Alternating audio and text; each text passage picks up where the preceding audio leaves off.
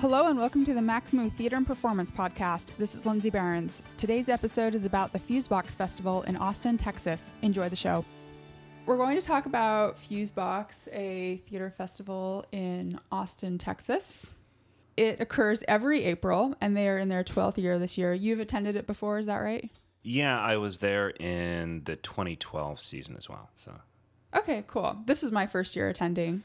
We usually start with a round of introductions. So I'll go first. My name's Lindsay. I am the host at Maximo, and you are Jeremy. Who are you, Jeremy? I'm Jeremy Barker. I'm a performance critic based in New York. For many years, I was the editor of culturebot.org. Now I freelance. I also serve as the editor of Chance Magazine, which is a large format photo magazine given over to theater and performance design.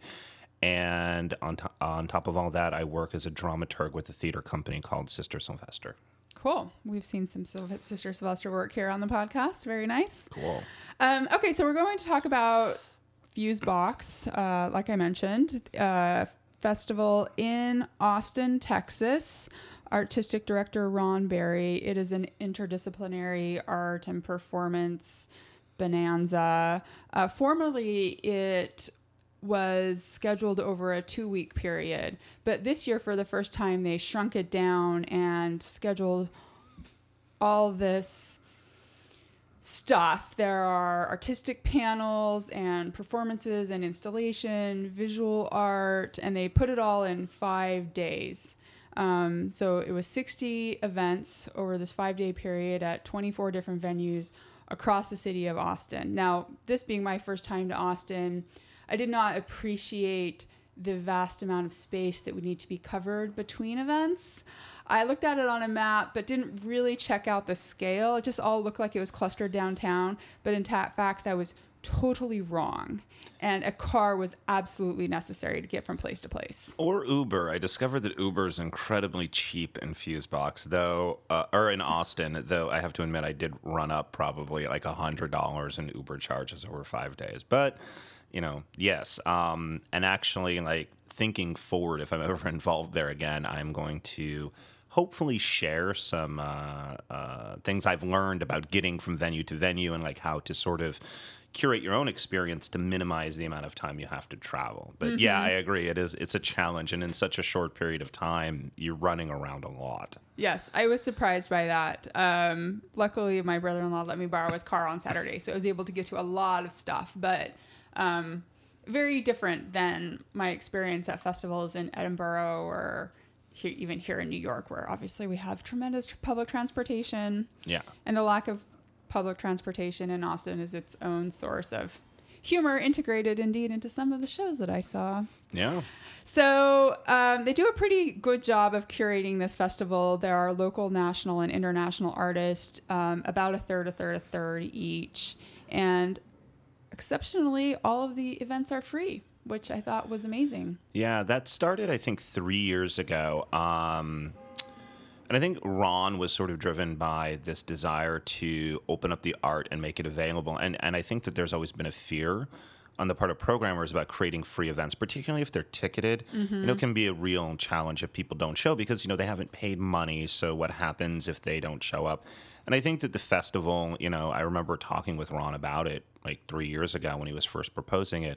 And I think their experience has been actually quite good with it. You know, I think that they have a website, and if you don't show up like more than twice, all of a sudden they'll inform you that the rest of your tickets have been released. But it's really interesting. I actually really quite like that model. And I think, you know, I think the River to River Festival here in New York does something similar. Like my friend Andy Horwitz, who I worked with at CultureBot, did this, used to curate that festival. And I believe they use the same model too, where you sign up online to get a ticket and then there's certain, you know, restrictions around it. But yeah. Yes, if you don't show, I only know this third hand. I didn't have this experience because I did show up for all my reservations. You get a sort of a nasty email saying you have one strike. This is a 2-strike regime. Yeah.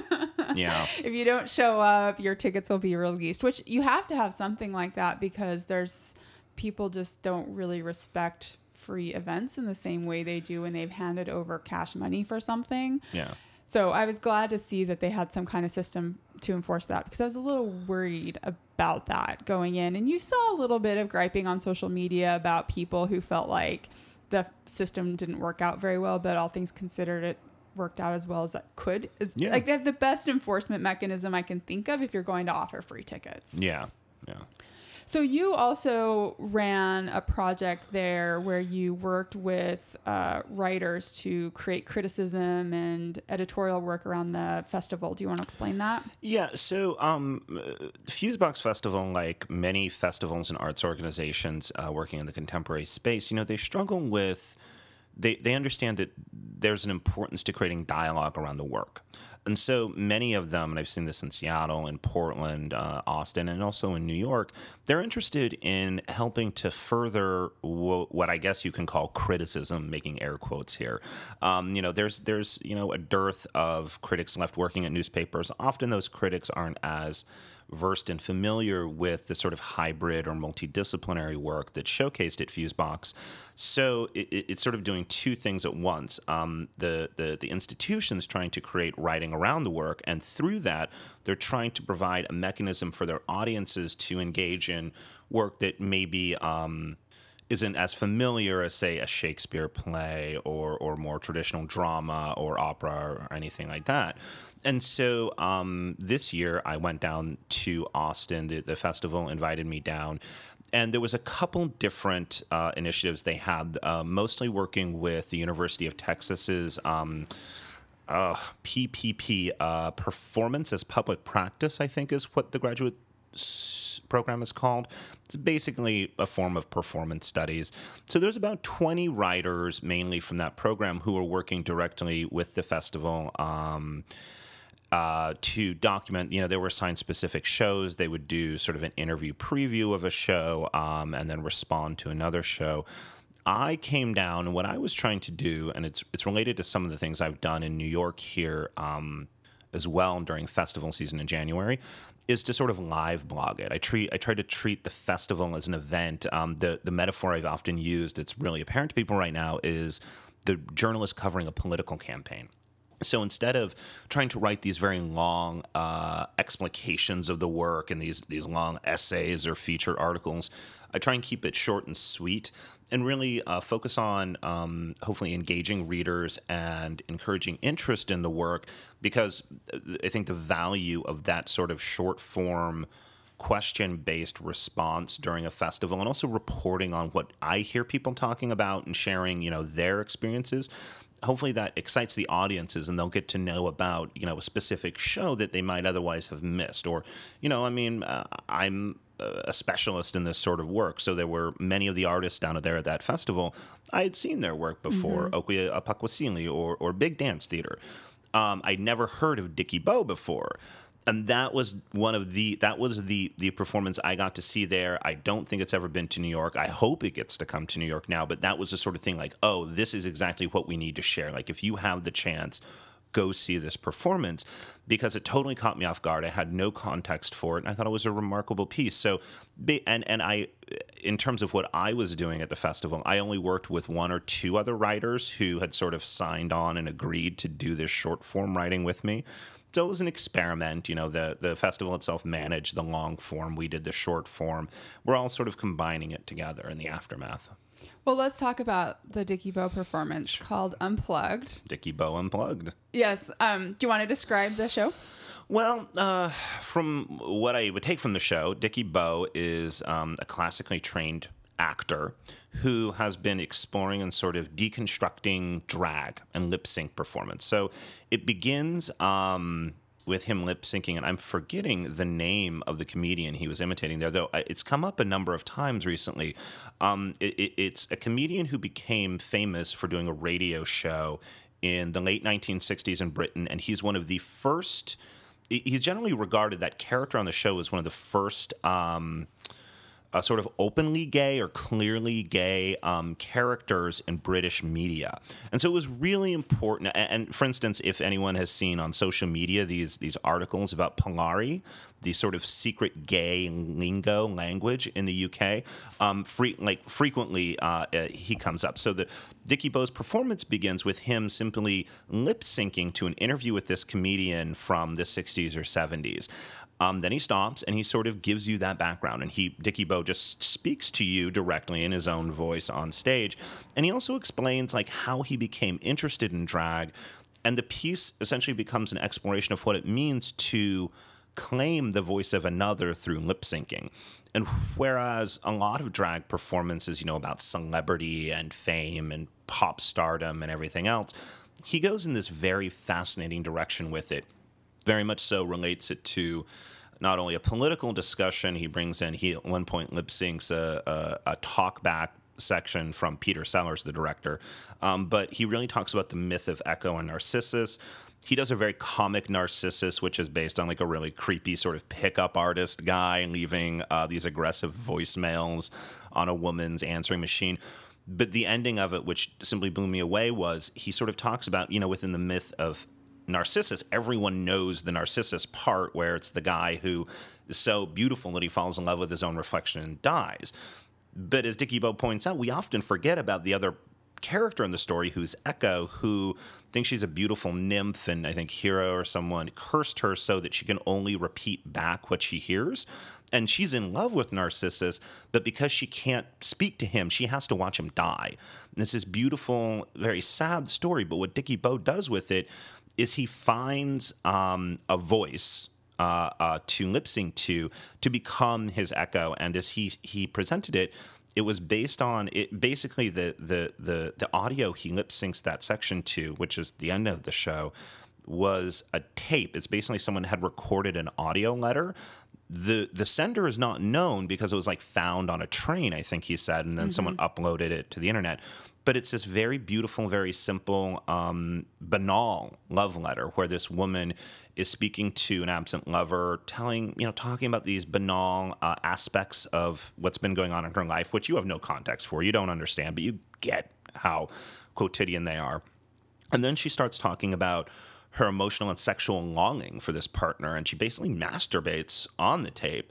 And then ends in this heartbreaking fashion by saying like something to the effect of, it's been so long, I don't know if we're ever going to see one another again. And Dickie Bow not only lip syncs this as a sort of character on stage, but he incorporates a video that he had shot by a doctor where a camera was inserted down his throat into the voice box and recording. And so during the recording of that, he actually spoke the words. So you see his body on stage as he lip syncs this audio. You hear the audio recording of the original person doing it, and you see a video of his voice box as he intonates these words. And I don't know, it was an overwhelming moment. It was beautiful. And I think that many people in the audience left the performance with not dry eyes. It was a truly incredible moment. I was so pleased to see that. One of the things that was interesting about his performance is his explicit discussion of appropriating another person's, both the physical part of them, because he does two recordings, one of Echo and one of Narcissus. Yeah. And he has more reticence about the recording of Echo because it is very personal and sad in a way. Yeah. And he talks about his own dilemma and whether to adopt it and put it into his show, and what was he taking by doing that, and what did he owe the original person who recorded this and lost it, let's presume, on a train.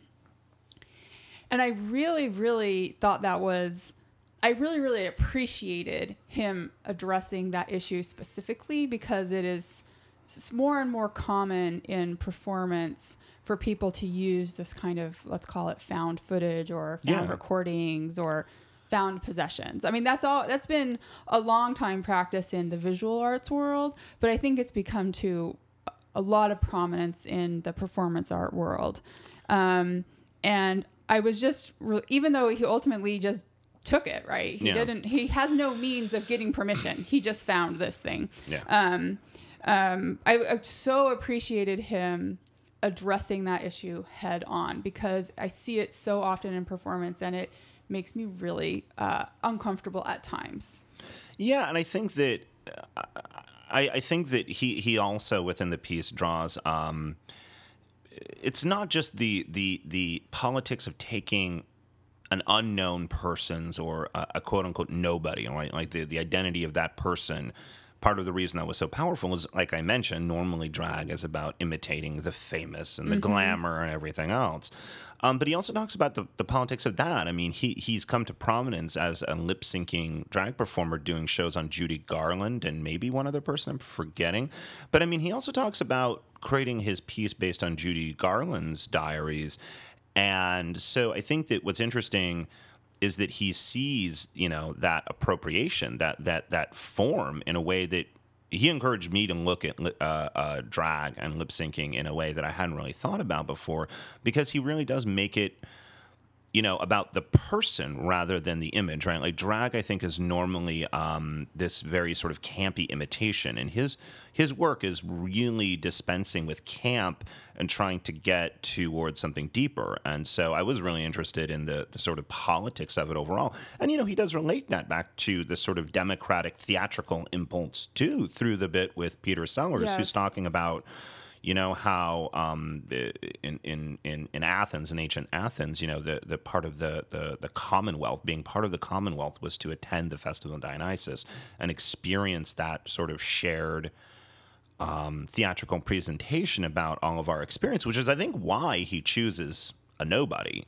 to do his echo with, right? It's not about celebrating, like it's like celebrating the banality of most of our lives, right? Like, and I think I haven't seen the Judy Garland piece, but I suspect that what he does with his Judy Garland show is he humanizes her through this thing rather than treating her as this, glamorous, sort of queer icon who's as much a production of the tabloids as a real person. I think he was going for the real person, because that's what he talks about, getting access to the diaries, right, working with this very personal material.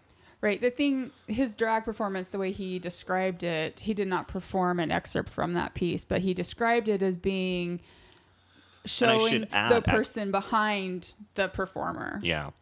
And I should add, I understand, and I really feel bad that I missed it. I guess that was here. At Abrams Arts Center, the Judy Garland performance he did, it was part of the Queer New York International Arts Festival at Abrams in September or October of last year. And I was deep in tech, and I didn't go to see any of it. So I was really sad to miss it. And maybe, some listener actually did get a chance to see it. I'd be very curious to know what it was like. Yes. So did you see story number 1 at the festival? I did. Okay, so I find these two pieces to be in an interesting conversation with one another. Yeah. Story number 1 is by two artists, Rachel Mars, who is a British performer, and Greg Wohead, who is who's from Texas originally, but is now based in the UK. And this performance, I think we should just talk about what it is and not worry about spoilers, because I don't think that even if we gave you the play of this performance, you really can't appreciate it unless you're in the room experiencing it. So I'm not going to worry about that. But it does start in a rather surprising way, which is that you sit down to attend a piece of live performance at a performance festival celebrating live time-based art. And on the screen comes an episode of a reality TV show from Come Dine With Me. Yes, from the UK, where 4 people compete by making one another dinner. Right. And it starts and you watch it and you think, okay, this is a quirky beginning.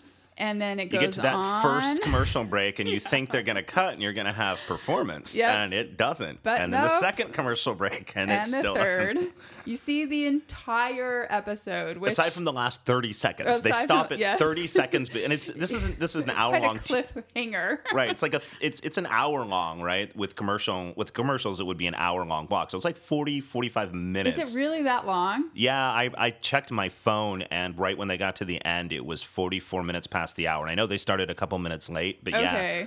So if it started at 2, The video segment only ended at 2:44. Okay, I would have guessed 30 minutes. I mean, I would have guessed an eternity, actually, is how long that thing lasted. But anyway, okay. So you experienced that, and I don't know, it sounds like we attended different performances, but that was definitely when the first group of people left the performances, about midway through that. And then and I'm not going to do this necessarily chronologically, but then what happens is the two performers come on stage and they proceed to spin these tales, fictional tales about each one of the four contestants in the show. Imagining what happens to them after the show has taken place. Yes. Yeah. And some of the tales are sad, some are quite sexual, and some are quite violent. And it was during those performances that more people left the performance than I was at. Yes. And then, of course, there are dance breaks because this is that kind of art. And there are some personal revelations shared, sort of one by the other performer. Right. I felt like what they did is that both of them are also writers. So I feel like they split, right? So there's four characters on the TV show. I feel like each one of them wrote two of the narratives. The other one would have to serve as so if they had written one, they would be the primary narrator for it, and the other one would have to offer the secondary lines. So there's never more than two people talking in a given narrative, imagining what happens to these people. And so it was like task-based, right? They each created two of the narratives about what happened to these people, and then those dance breaks are actually tasks they assign to one another on stage. So basically those start by, there's a sort of dance area that's delineated by lighting on the floor. The person who has to perform it stands there. The other person who, they know one another, they've known one another for a while, I gather. The other person will stand there and say something very personal to them, and given how much they were giggling, I suspect that it's sort of, they don't know exactly what it is. Like, exactly. At the performance I was at, actually, Rachel, I think, started her piece by implying that they had both just come up with their stories same day because they had both they had a similar theme to them, and it seemed like what were the prompts they gave one another? Do you remember? They were about their grandmothers. Rachel's was about her grandmother, and Greg's was about his grandfather. So when I saw it, Greg told Rachel her task was to perform. She and her partner have just broken up because her partner wanted to have a kid and she didn't want to have one. So they're about different. Right. So what she had to perform as a movement sequence to, I forget what pop song it was, but was like, this is the last time you're in the apartment together because you have to turn over the keys and you're never going to see your partner again. And what Rachel gave to Greg was that he was much larger in high school, and he was sort of felt like a social outcast and a nerd, and now he's successful, and all of those people who have teased him have now been invited over to his parents' house in Dallas or Houston or wherever he's from, and he has to show them how awesome he's become. Oh, wow. So those were the two tasks, and they were laughing. You know, Greg was laughing as Rachel was talking about his teenage years, and she was certainly awkward. God only knows if like there was some discussion she actually had with her partner about having kids. You know, you never know. But it was clearly this process of creating tasks for one another. Yes. Yeah, a dance based on some kind of narrative, fictional or not. We don't know. I mean, I think that's actually a big underlying theme here in this performance is the unreliable narrator and not knowing what is truth and fiction and really feeling unstable throughout this performance, kicked off by that 30 to 45 minute video and then going into these very intense narratives, fictional narratives about the characters in that show, then these personal stories and dance breaks, which even though the ones I had were more about sort of aging grandparents on both sides, were pretty funny. And upbeat, dance music. And then it closes with them reading what I presumed at the time and continue to presume was actual communications, correspondence with the individuals in the reality television show and explaining to them that they had intended to incorporate their episode of the reality TV show into a performance they were doing and seeking some additional information and also inviting them to participate if they wished. Yeah, yeah. And ultimately pursuing one of them to his open to the public farm. Right? There's video of them at his farm. Yes. All right, so yeah. I left this performance very unsettled, I'm sure, as intended by the performers and creators. Yeah. And having had the following day seeing the Dickie Bowe performance where he so carefully and caringly considers whether to incorporate an actual human being into his performance, and not really having seen the same care taken by Rachel and Greg, I was sort of left, I don't know, sort of adrift in how to consider and interpret this piece. Yeah, I mean, I enjoyed the piece. I would say that overall, as enjoyable as it was, and as much as I appreciated some of its pieces, I felt like it ultimately came off as more a series of theater games and tasks than a fully realized show. But I appreciate what you're saying. I mean, for me personally, one of the sort of themes I saw emerging from a number of shows at the festival this year, if I had to sort of say like there was a thematic link between many of the shows, it's sort of about I use the term interpretation, right? And there are many of these shows, and both of the ones we've talked about very solidly do this, are about revealing the artistic process of interpreting whatever a text or an existing media and presenting that on stage. I mean, story number one is very explicitly about that. So they give you and that initial 45-minute video or whatever, it's fascinating because like it's really bad reality TV show with a really snarky narrator who's mocking them throughout it. So it's like really cheesy.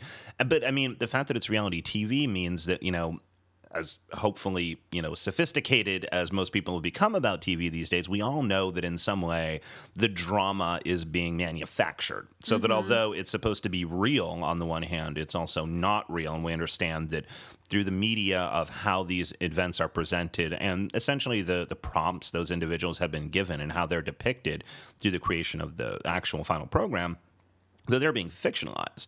And so then Rachel and Greg take upon themselves the option of further imagining what's actually happening to real people, which I totally appreciate what you're saying about how problematic that is. But I think that one of the things they're drawing a connection to is how problematic it is to consume reality television, which is the TV producers themselves also did the same thing to those people. And if Rachel and Greg's, and just so we're clear on these, one of them involves the lonely man being caught up in a threesome, yes, like with a married couple. Another guy is the victim of a serial killer in an incredibly long segment where people left during that because you think it's going to end, and then they keep just describing the gruesome, slow process of him being killed. Comically, I would say, but it's no less troubling. You know, so they're taking a great deal of liberty.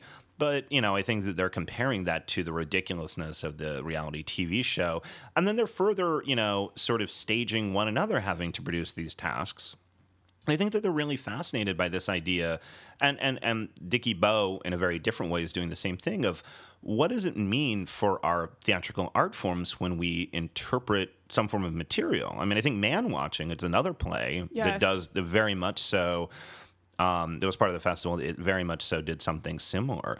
I'm not sure, you know, although they're all linked by those things, I think they're all doing very different things with them. And I tend to agree with you. I was far more compelled by what Dickie Bowe did than by, you know, what happened in, you know, story number one. But story number one was still a bit of an experience.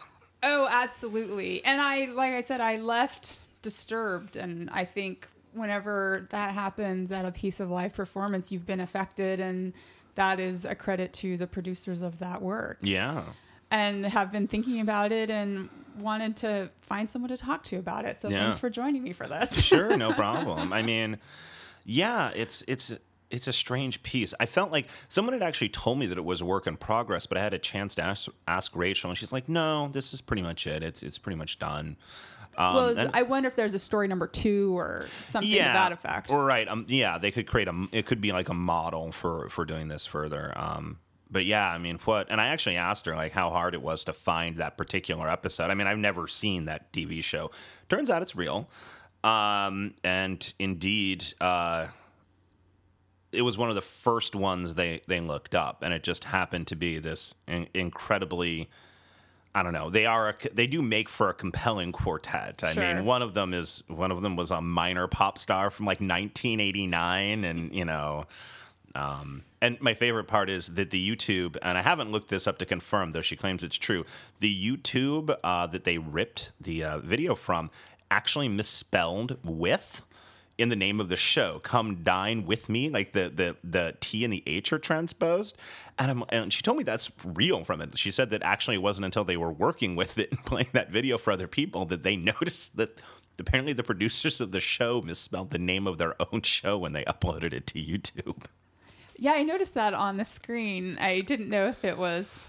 She claimed that it was not intentional. The joke they did or not do not. it. Yeah. I did think it was interesting that the manner in which the one character is killed by the serial killer mirrored to some extent the way in which that individual had prepared the lamb in the show. Well, there was a part of that's me the that thing, considered whether this was like actually a commentary on like the consummation of animals, but I dispensed with that idea. Yeah, I mean, I wondered if there was going to be a deeper point to any of it. I don't think there. By the time you get to one of them's actually an alien, a space alien, I don't think that they were going for too much additional content or meaning in those imagined texts.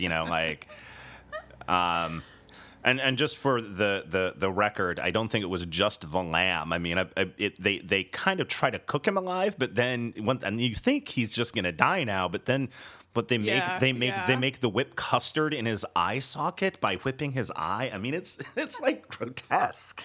One of the person who left during that portion of the show, I believe, was fleeing for fear of like throwing up on the floor.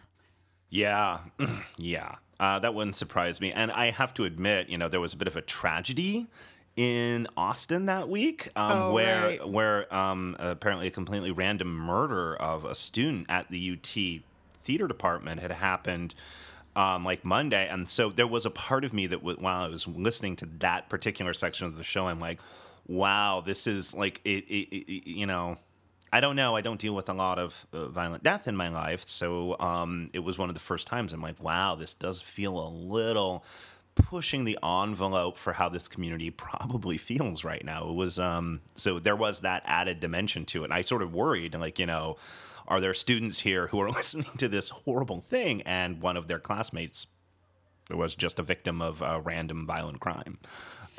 Did you see Rachel's other show at the festival? I did not get a chance to see it. Yeah, it was fairly well put together. I didn't like it as much as story number 1. Basically, it was I'm forgetting the name of Our it. Carnal Hearts, I want to say. Yeah. So it's performed in the round, and it's sort of performed as a sermon, right? And she's sort of serving as this preacher who's talking to us about, I forget exactly how she framed it, but it's very much so about what we want and getting what we want out of life, and like how morally and ethically in the modern day we're not supposed to reveal how greedy we are, but we all know secretly we're greedy. And it was very beautifully done.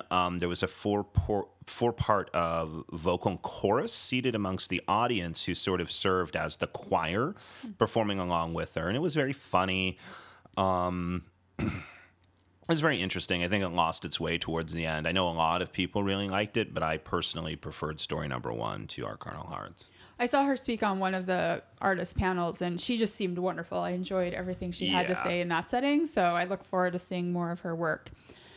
You raised Man Watching. I do want to talk about that. Yeah. That was a project of the Royal Court Theatre from London. In it, an anonymous but well-established female playwright has written a monologue to be delivered by a male comedian. The catch being the male comedian has never seen the monologue prior to entering the stage at the performance. The monologue is about female sexual desire, and it's written in a way that is rarely seen on stage or in pop culture or any culture for that matter. I thought it was fascinating. The comedian who delivered it at my performance did a great job of, he was totally game for it. He really, he ad-libbed at times where he found information surprising, and their reaction from the audience combined with the comedian's own experience made me realize, wow, people have no idea what's going on with female sexuality in our culture at all. I saw it, I want to say Friday evening. Okay. So you, I believe, saw it at a performance where something went awry. Is that correct? Well, that's what I was told privately by somebody. That I believe has been explained publicly now. Oh, okay.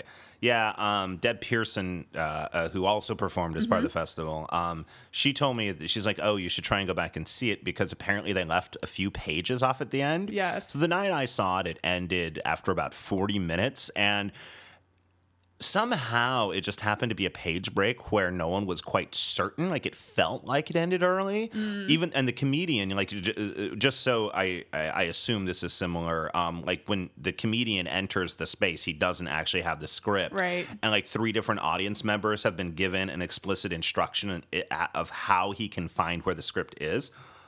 So he literally got to the last page the night I saw it, and he stands up. He's like, okay, where's the rest of it, guys? And he expected there to be another series of tasks he had to complete. Wow. And so it went on for a few more minutes before he's like, okay, if no one can tell me where this is, he just stops and sort of bows and walks out. It was actually a really interesting way for it to end. But I do understand that I missed several pages. I don't know if that was ever like announced, but I was told that privately the next day. And yeah.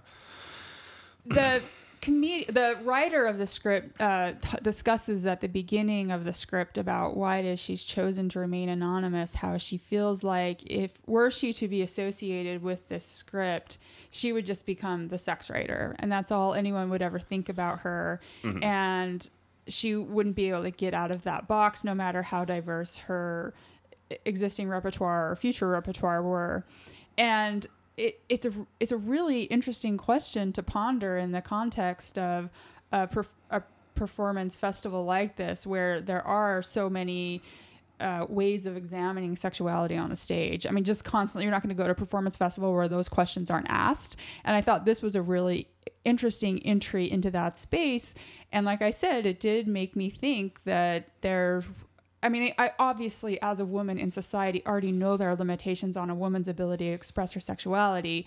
But in the artistic space, you think of that as being freer. Like there's more opportunity to be explicit and to speak your truth. And yet this woman who, according to her own description, is fairly well established, fairly well respected in the space, did not feel she had the credibility or the credit to expend, or I don't know exactly. I mean, I don't want to put words into her mouth, but there was a limitation on her ability to fully explore what she thought was a topic that needed exploring. And I couldn't agree more with her on that point. It was just fascinating to see a man stand up and to say these things about women's desire and women's sexual fantasies, to do so totally unprepared and taken by surprise. And I do think that towards the end, it did become actually more explicit. I think there's sort of a crescendo right towards the end. And then there's a really funny conclusion where the comedian describes what the I don't know what you would call it, but the casting notice for the role, and and what that was like, and how this person who's standing on stage before us must have responded to that casting notice. What was the casting notice? That's what I missed. I can't remember exactly. But did he have to be really attractive? Funny. I think it suggested something about a level of attractiveness. Right, because that was something else the writer brings up in the text. It's not just, she does say that, that she would be known exclusively as the sex writer if she were publicly associated with it. But she also says that, she's like, I know you're all imagining whether or not I'm attractive right now. Yes. So I was curious about what and she's like, and then she has to talk about, she tries to evaluate her own attractiveness. Mm-hmm. But I was curious about, I'd heard that there was a bit more of an explanation towards the end about these choices, and I was curious what that was with the guy who has to perform it. I mean, I find it strange. I'm compelled by the idea. I couldn't help but wondering, and I guess maybe it's the point, but it's sort of strange to take a woman's experience, which you're acknowledging is not normally permitted to be discussed, and instead relying on a man to do it when your point is that men get to do that naturally. So there was a part of me that's like, wait a minute, is this revealing something, or is it actually relying on the same, patriarchal power structure that she's critiquing? I think both. I think by putting those words in the voice of a privileged male, that you are hopefully allowing people to hear them in a way that they wouldn't were there a female speaker of those words. And of course, he's not going to be known as the sex guy, right? Like, I mean, Philip Roth can write novels about, masturbation, and he's still not going to be known as this. He kind of is, I guess, known as a sex writer, but not one that's particularly sexy. But like there's that, like as you mentioned, it's like certainly a privilege, right? So she's exploring the sort of privilege that a male gets to have to talk about their sexuality versus a female's, which she kind of talks about. There's that great story where she talks about when she's like 17 outside of a cinema, and she's with two female friends and two male friends, and she's again listening to these two guys talk about masturbating, and she eventually gets the two females she's with to join her in acknowledging that they masturbate.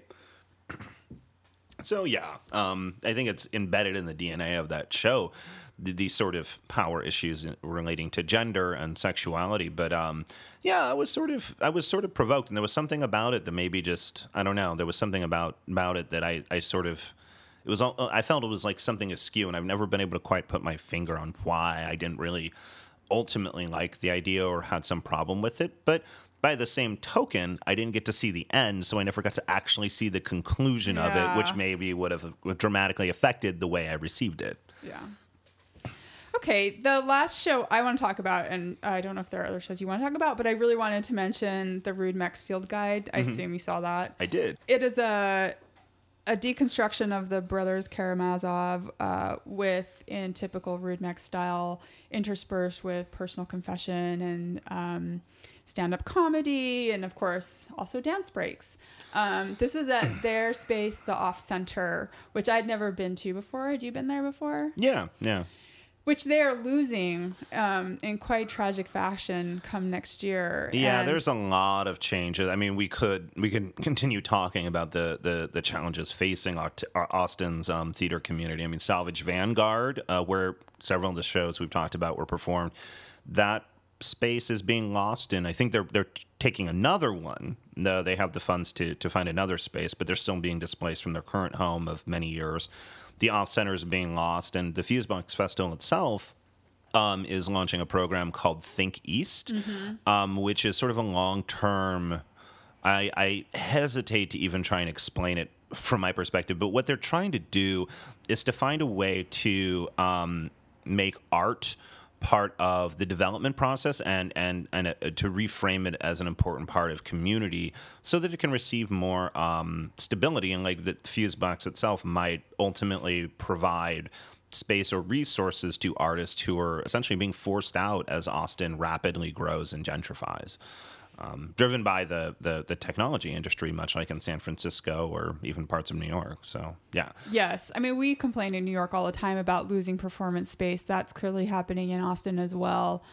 One would hope that the thing that has given Austin so much of its identity and vitality, being its performing arts music scene, would be appreciated. I mean, you can't even go to a donut shop in Austin without there being a stage in the room.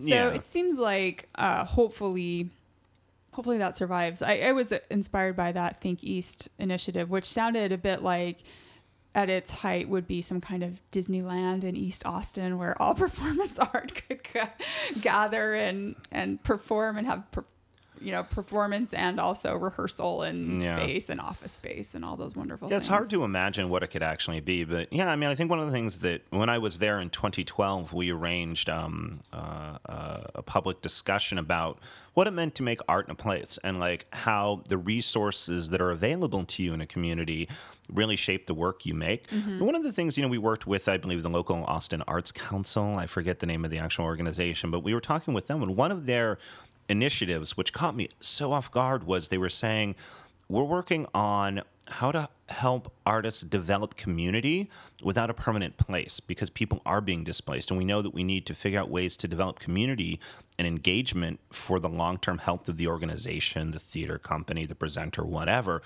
At the same time, we acknowledge that the place that'll be might be radically shifting. So it might not be in your neighborhood anymore. Like, how do you create an audience and community around work when it can't even be located in a neighborhood because it's changing so rapidly that they might be displaced? And that really caught me off guard because, and it made me think about how sort of lucky I was. Before I moved to New York, even, I was in Seattle. And without going too deep into it, in Seattle, many arts organizations avoided that displacement. Many have been, but many others avoided it partially because of a complete accident involving tax revenue that was dedicated to paying off a football stadium, which pumped about $4 million into the local King County arts economy each year, and allowed that organization called For Culture to help back loans to buy spaces. And without that, and it was purely because tax revenue against some bond measure to pay for a football stadium had come in higher than anticipated, many of the most important arts institutions in Seattle would have likely been forced out of neighborhoods like Capitol Hill, which have rapidly gentrified like parts of Austin. And so it's like something as simple as an accident like that protects and gives, the space, and so looking at Austin, where they weren't fortunate enough to have that, and watching them try and deal with that, like how you raise capital, how you get a capital campaign to buy a building, and whether or not it's worth buying a building. In New York, we've seen many organizations that were essentially bankrupted by choosing to buy. Right. So it's a really complicated set of questions, and the long-term health of Austin's arts is going to be defined by how well they deal with that. It's clear at this point. But I think I've led us way off course from talking about the Off Center and the Rude Mechs. Field Guide. What did you think? I was not a huge fan of it. I didn't feel really? I didn't feel it was remotely finished yet. I couldn't tell you. There's no why. In fairness, it is very much a work in progress. Yes, and I think that does need to be reiterated. One of the things is I forget where it's actually ultimately supposed to go. It's in connection with the Yale Rep. I don't know if is that where it's supposed to end up? I think that's what I heard. I don't know if that's public, but I think it's supposed to be a commission from Yale Rep. That is public information. For sure. Okay, good. I mean, I know that, so it must be public. Yeah. I was not told that on the confidentiality. Yeah, okay, yeah. I mean, who knows with this stuff? But yeah, no, and I know, and it's interesting. Like, so they develop work at home in Austin where they have an amazing facility. It's basically a converted barn or something, or giant parking garage called the Off Center. And they're able to do a full month run of it as a work in progress, which is a great opportunity. It's not the sort of thing most people in New York would have the chance to do. As for the show itself, though, yes, it's a work in progress, but I felt like it needed to answer this question of like, why this piece? I'm curious as to what your response was, because I couldn't quite parse. Like, I didn't see why they would even want the relationship between. There were these moments in it that were quite interesting. The personal confession, the comedy, which plays very much so on similar themes that we were talking about. What is truth and what is fiction? I don't know if actually a couple who were both in that show had broken up because they were in an open relationship. I don't know. But those moments were interesting. The song was interesting. The stand-up comedy was interesting. But these were sort of interspersed with an attempt to tell the story of the brothers Karamazov, the relationship between those elements, the novel and those. I can't put my finger on. I've been struggling with it, and I haven't figured it out. So I'm curious as to what your response was. Well, I can't disagree with your critique of those two elements not seeming to relate tightly, but I just thought it was so fun and lively, and it's just, I find their performances to be so engaging just on a interpersonal level, and that I enjoyed that the personal confessional element seemed to be a continuation of Stop Hating Yourself, which was at Lincoln Center. Did you see that? I did not get a chance to see that one. So in that show, which is very much a critique of like capitalist economic structure, they come up with these personal confessions about their own sort of connection and perhaps benefit of the capitalist system and how it's become a part of them and it's hard to shake. And so I really enjoyed that this seemed to be building on that. Yeah. And it's just lively and entertaining and throughout the piece. And also I believe in materials that one is handed prior to entering the performance space. They do say repeatedly, do you know what's happening? Is the plot of this clear? And to which I was like, no, I have no it's idea literally what a you're question. doing. What you're saying is that there's literally a questionnaire in the program you get, right? Were you able to follow the plot? Do Yeah. you want to be able to follow the plot? Do you need to be able to follow the plot? And I kept thinking like, nope, can't follow anything, but still totally entertained and having a good time. Yeah, it was entertaining. I don't know. There was a part of me that wanted a lot more from it. And, Yeah, you know, I see how maybe your background as a dramaturg could influence your perspective on seeing a show like that and wanting more. Yeah, and I mean, one of the shows I've seen in the last like 5 years that's really stuck with me was their Method Gun, Yes. the show The Method Gun, which I thought was phenomenal. So it's also partly that, and I'm sure they struggle with this. It's like you can't always make a show that good, and so Right. like you go like I went in with very high expectations for this piece, because it's only is this the second, third piece I've seen by them. The other one I saw was their reperformance of Dionysus in '69. So it's not really their own show. They were just doing Richard Schechner's from, his bizarre hippie-ish, blah, blah, blah. And I missed the one at Lincoln Center, which I heard mixed things about. But yeah, so I went in and, I had these high expectations and it, I hope to get to see it once they're done developing it, to see where it goes, because they do have very interesting voices as artists. I was kind of mildly provoked by the set choices they made, the set design. And I'm just curious to see how it ultimately turns out. They're certainly a talented group of artists. I don't know the why of this show. I couldn't tell you why they brought in all of these elements. And sometimes, it's interesting. It did get me thinking, sometimes, and I've noticed this particularly with solo performers, when you see a work in progress, one of the things you really see that's revealed because it's not finished yet, and the artist who's presenting it hasn't smoothed the rough edges, is you see the artist grappling with the relationship of the truth and how they're turning truth into their style and their aesthetic presentation. And actually, when it comes to like solo, because many solo shows are often about fraught material, it can actually be, I get really uncomfortable sometimes in those situations because you're seeing the violence that art and aesthetic is doing to this truth. Like the artist is trying to figure out a way to convey to you something very meaningful to them.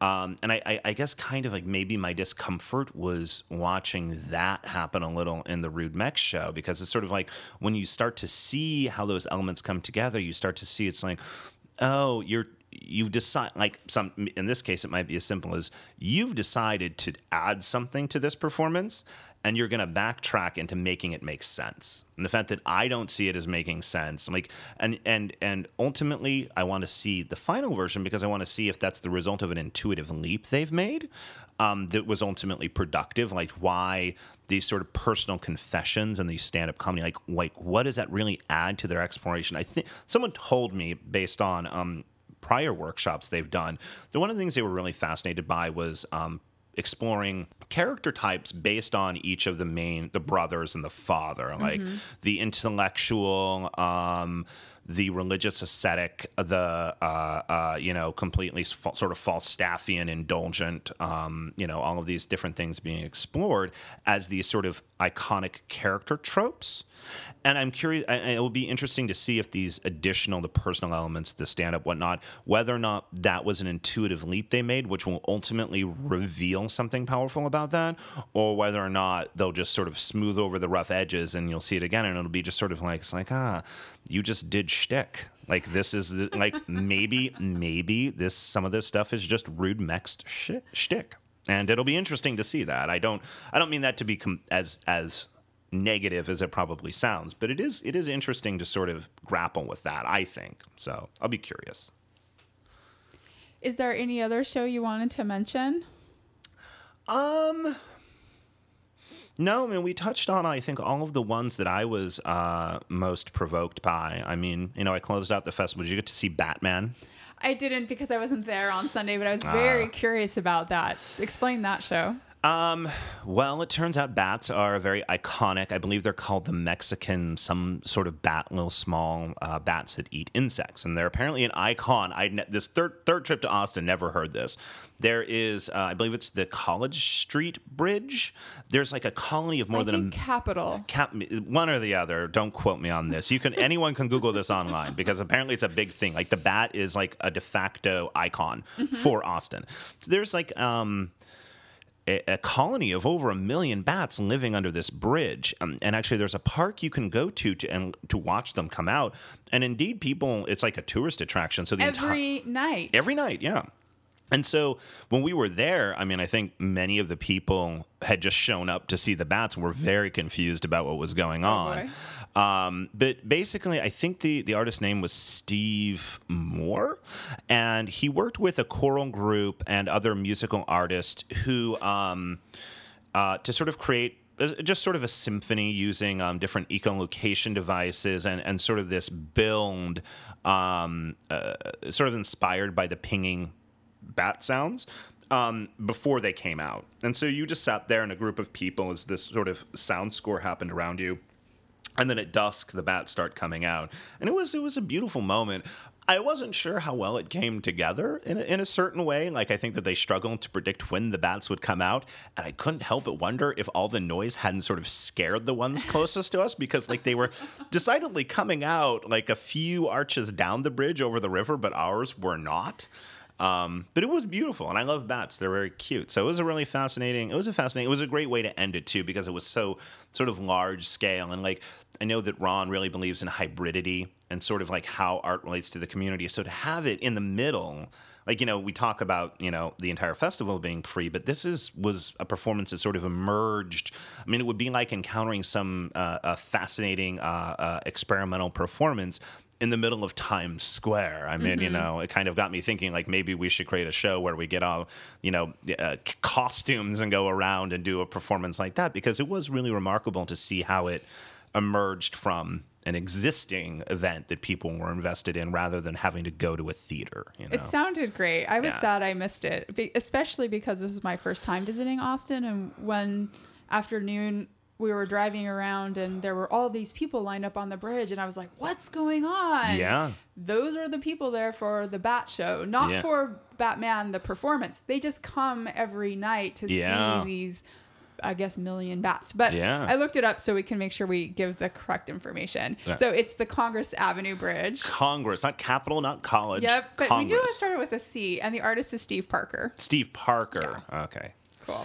All right. Well, thank you so much for joining. This was great. Thank you for having me. I really wanted to talk more in depth about the festival. I thought it was so fun, and I plan to go back. Do you plan to go back? Oh, yeah, absolutely. I mean, this is not my first time, and I hope it's not my last. Austin's a fun town, too. Great food, wonderful people. So, yeah. Yeah. Lots of good donuts and ice cream I found.